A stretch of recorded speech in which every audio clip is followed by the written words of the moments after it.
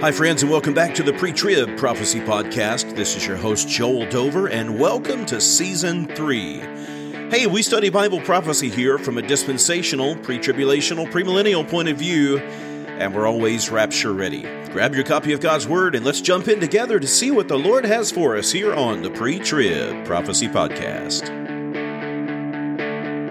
Well, hello, friends. Welcome back to the Pre-Trib Prophecy Podcast. So good to be with you. Been a few weeks since we've been able to put out an episode. So excited to be back together studying God's Word. And I'd like to go ahead and invite you to grab your copy of your Bible. We want to turn to Revelation in chapter 9 today. We're continuing our discussion on the trumpet judgments.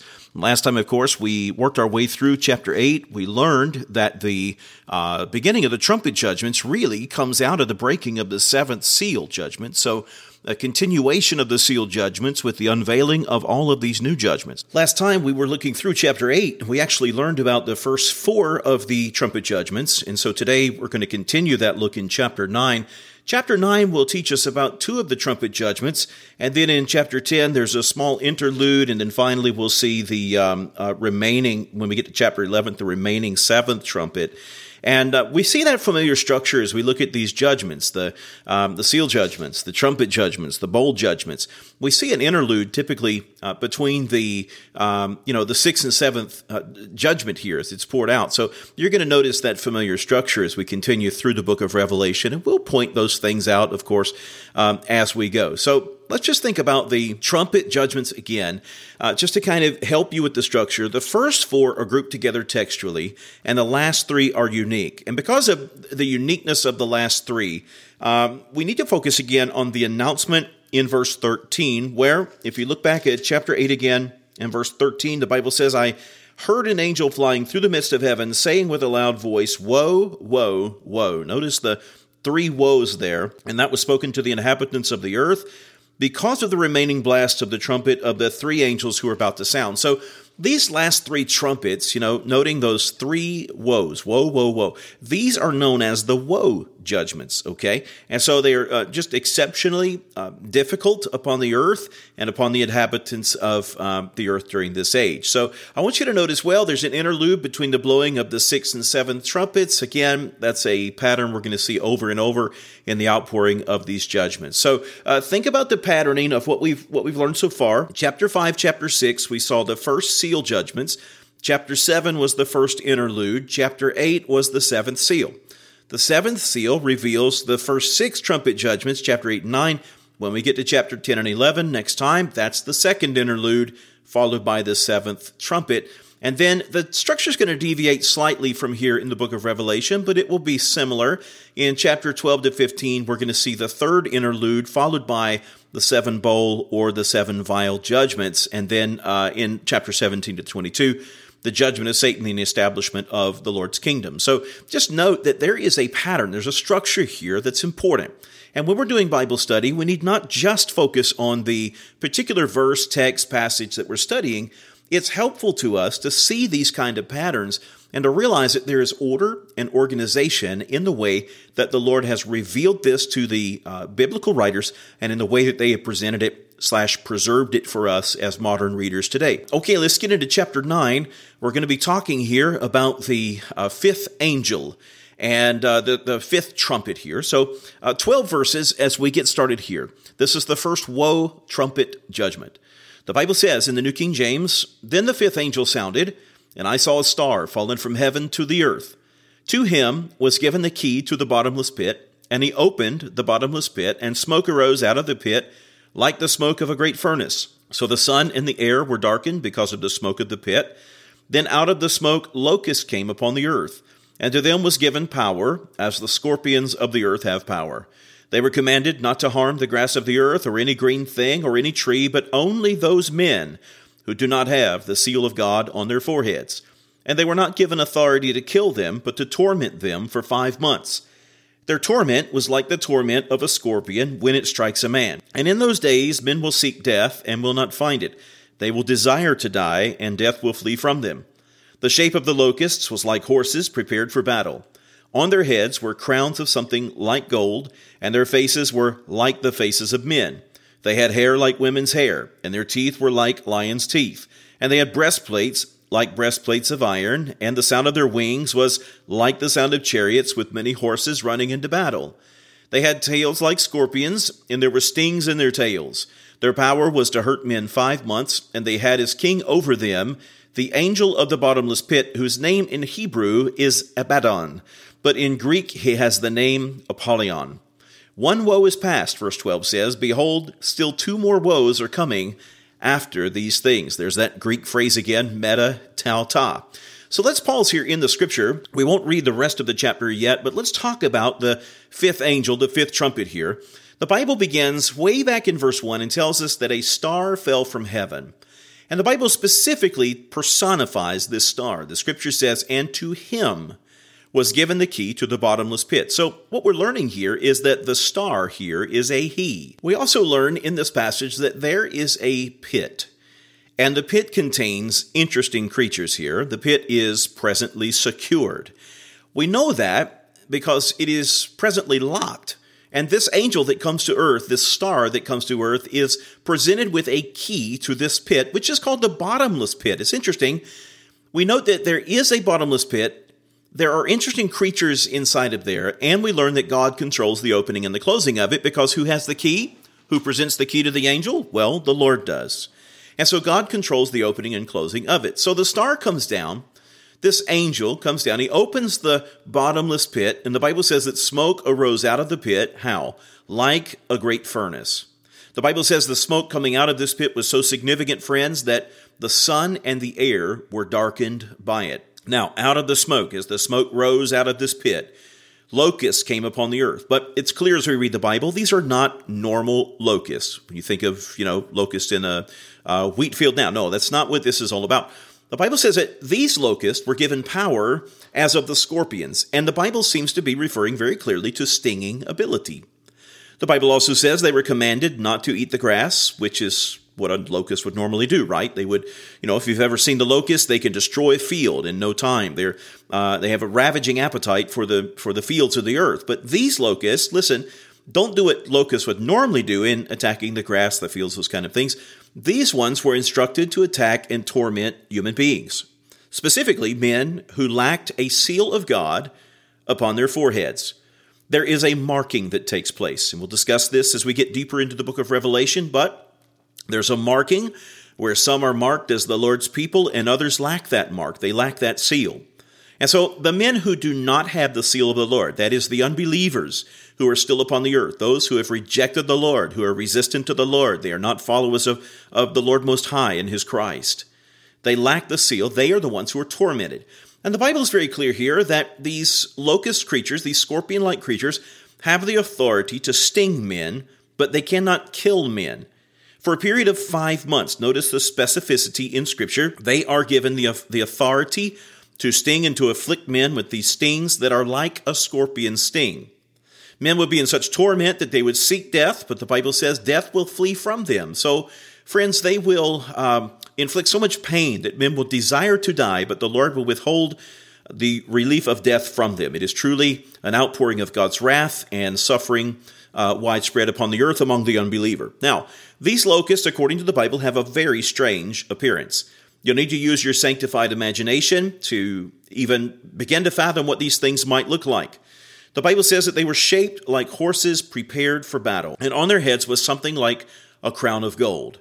Their faces had the appearance like the faces of men, with hair like women's hair. We presume that probably refers to the length of their hair and the style. Their teeth were like a lion's teeth, so think about what that looks like. They had breastplates like those of iron.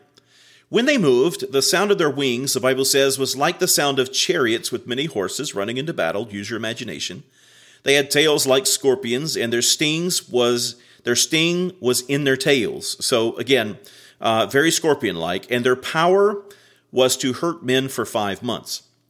The Bible indicates they have a leader over them, a king from the pit, a king, what we might call the scorpion king, quite frankly. And the king is here in the Bible called the angel of the bottomless pit. In the Hebrew, his name is Abaddon. In Greek, it is Apollyon. So interesting. So something is going to happen, my friends, where the Lord unlocks through the ministry of this particular angel, the fifth trumpet, the fifth angel, unlocks the bottomless pit, smoke rises. These creatures come out to torment the earth. I want to say to you that as we've noted before, there's been a lot of speculation in prophetic teaching, Bible prophecy teaching about this. I remember some years ago, Bible teachers, some Bible teachers, not all of them, but some Bible teachers were insistent that this must be like a military attack helicopter, an Apache helicopter. I mean, look at it. Look at the way it looks. And then people have gone on to speculate what this might be. Friends, I just believe that we ought to take the Bible in its plain, literal meaning. Clearly, we're seeing something in the Scripture here that we've never seen before. John is trying his very best to describe to us what he has seen in this particular vision. I think it's fair for us to say, whatever this is, it comes out of the bottomless pit. It is supernatural. It is not of this world. And I think we need to understand that the Lord here is raising up creatures like we've never seen before to do something that has never happened upon the earth. 5 months of torment from these particular creatures that inflict God's judgment upon the earth. They are released and apparently commanded by this angel over them, Apollyon, who certainly I would suggest to you appears to be, because he comes from the bottomless pit, a fallen angel, if you will, a demonic power, if you will. Okay, verse 12, one woe is past. What a terrible woe. Imagine that. Behold, 2 more woes are coming after this. And so this is the first of the 3 woes. Let's continue on to the second and see what the Lord has for us in chapter 9, verse 13 to 21. The Bible reads, Then the 6th angel sounded, and I heard a voice from the 4 horns of the golden altar, which is before God, saying to the 6th angel who had the trumpet, Release the 4 angels who are bound at the great river Euphrates. So the 4 angels who had been prepared for the hour and day and month and year were released to kill 1/3 of mankind. Now the number of the army of the horsemen was 200 million, and I heard the number of them. And thus I saw the horses in the vision. Those who sat on them had breastplates of fiery red, hyacinth blue, and sulfur yellow, and the heads of the horses were like the heads of lions, and out of their mouths came fire, smoke, and brimstone. By these 3 plagues 1/3 of mankind was killed, by the fire and by the smoke and by the brimstone, which came out of their mouths. For their power is in their mouth and in their tails. For their tails are like serpents, having heads, and with them they do harm. Verse 20, But the rest of mankind who were not killed by these plagues did not repent of the works of their hands, that they should not worship demons and idols of gold, silver, brass, stone, and wood, which can neither see nor hear nor walk. And they did not repent of their murders, or their sorceries, or their sexual immorality, or their thefts. And friends, that brings us to the end of the reading of chapter 9. So let's work through verse 13 to 21. The Bible tells us that there is a voice that comes forth from the 4 golden horns of the altar which is before God. And so we know, of course, that the temple is a replica of the heavenly throne room. We have, for example, the vision from Ezekiel of the throne room. Also, John has a revelation vision of that as well in chapter 1. And so we know that there is an altar there before the Lord, and this voice comes forth from the altar which is before the Lord, and the voice speaks to the 6th angel. Release the 4 angels who are bound at the river Euphrates. It seems that these angels have been prepared for this hour, for this day, for this month, for this year. It seems like this is their exclusive purpose. They're finally being released.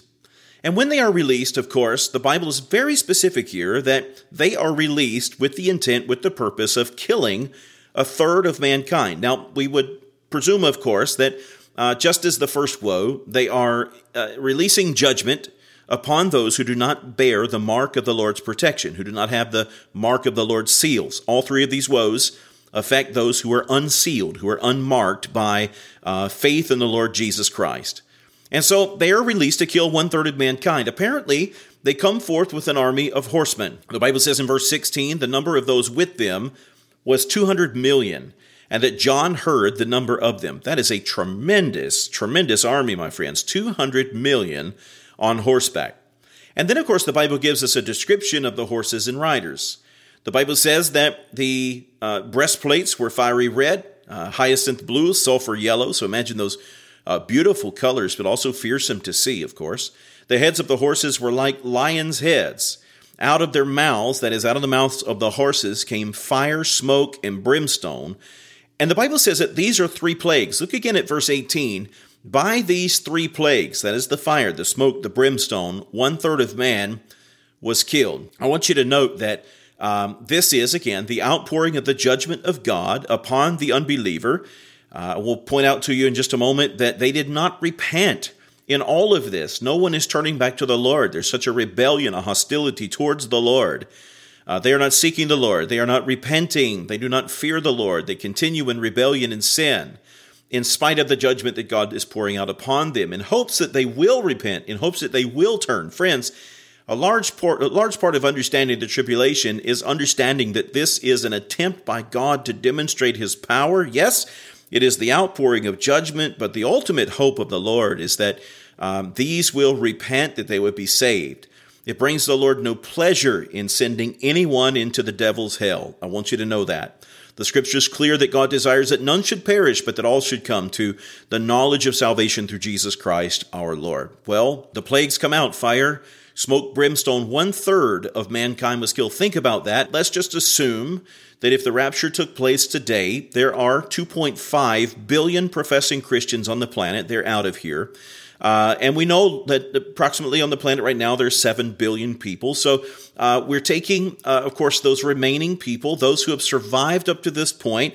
We know that the oceans have already turned to blood. The fresh water has already turned. There have been many deaths already upon the earth. I don't know the number of people who remain. However, of those who remain, the Bible says 1/3 of them are killed during this specific woe, during this sixth trumpet judgment. So that is a significant outpouring of wrath upon the earth. 1/3 of the remaining population of the earth is killed by this judgment. Man, just a tremendous outpouring that's hard for us to even wrap our minds around. The unfortunate response here, when the horses, come forth, their power is twofold. We see out of their mouths come the fire, smoke, and the brimstone, which we've discussed. Their tails, the Bible says, are like serpents with heads.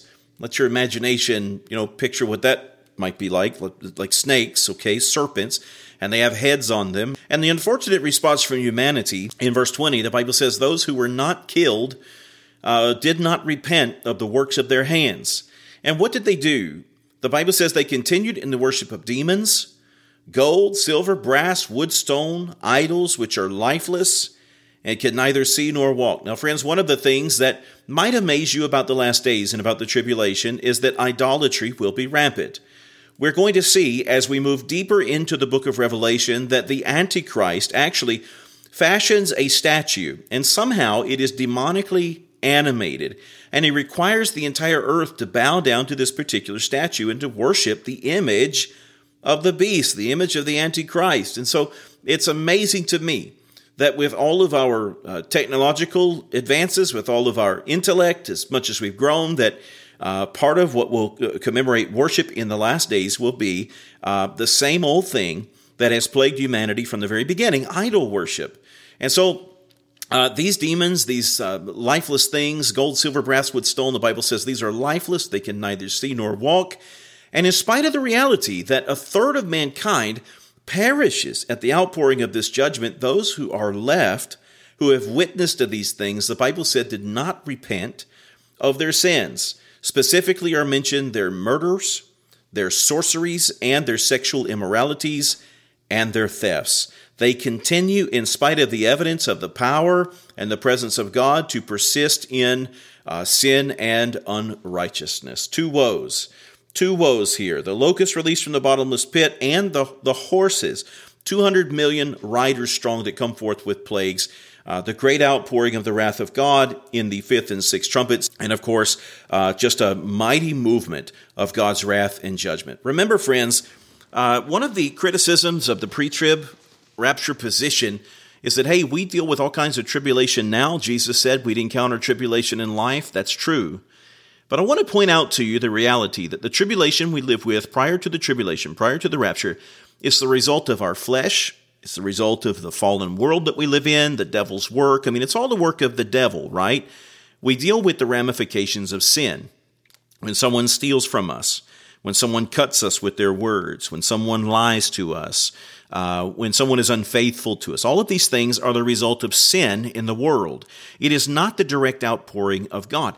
And so what makes these tribulation judgments different, as we think about the seals, the trumpets, the vials, And so it's not the devil pouring them out. It's not the flesh. It's not the fallen world. It is God directly pouring out judgment upon fallen humanity, unrepentant, sinful humanity. See the difference?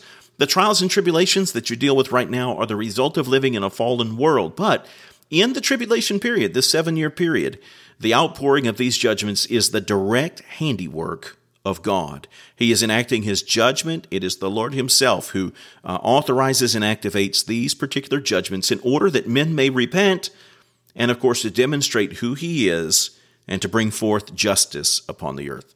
Well, friends, we're going to keep it short today. We'll come back and look at chapter 10, the mighty angel with the little book. John eats that, and it turns his stomach bitter. We'll be introduced in chapter 11 to the two witnesses. We'll probably take 10 and 11 together, and then get into the seventh trumpet, which is the proclamation of the kingdom which is to come. And so a bite-sized podcast today, but it is so good to be able to break open the bread of life and to take it in. So maybe this will be just perfect for your morning commute. And I hope that the study together blesses you in a tremendous way. Hey, I don't want to be here during the tribulation. I believe that the pre-trib prophecy position is correct, and for two main reasons. Number one, it preserves the doctrines of imminence that the Bible speaks so much about. In Matthew 24, especially in Matthew 25, the parable of the 10 virgins, parable of the unjust servant, parable of the talents, there is a consistent teaching from the Lord that we do not know the day and the hour of our Lord's coming. His coming is imminent, without warning. He says, I will come in an hour which you do not suspect. So imminence is a real biblical doctrine. Only the pre-trib position preserves the doctrine of imminence. I also want to say to you that only the pre-trib position preserves consistency with the gospel. Because listen, how would it make sense in any universe that Jesus, who paid for our sins in full, who bore the suffering that we deserve, the wrath that we deserve from a just and holy God upon Calvary's cross, how is it that we who have been rescued from sins, whose debt has already been paid, should go into the tribulation and be recipients of the outpouring of God's wrath again? It's inconsistent with the gospel. The wrath that we deserve has been paid in full by Jesus at the cross. And let me tell you, if you think that Christians would go into the tribulation and just live life as usual, unaffected by these global things, that's a naive position, my friends. No, we are rescued from God's wrath. We are not subject to God's wrath. As the Lord said to the Revelation church, we will be spared from the wrath which is to come. Well, friends, I thank you for listening today. Pray the Lord would bless you richly. Could I ask you to do me a favor and share this podcast, maybe with a pastor, a Sunday school teacher, small group leader, coworker, friend, family member, someone in your life who would be blessed by listening to this kind of Bible teaching. And we'll see you next time here on the Pre-Trib Prophecy Podcast.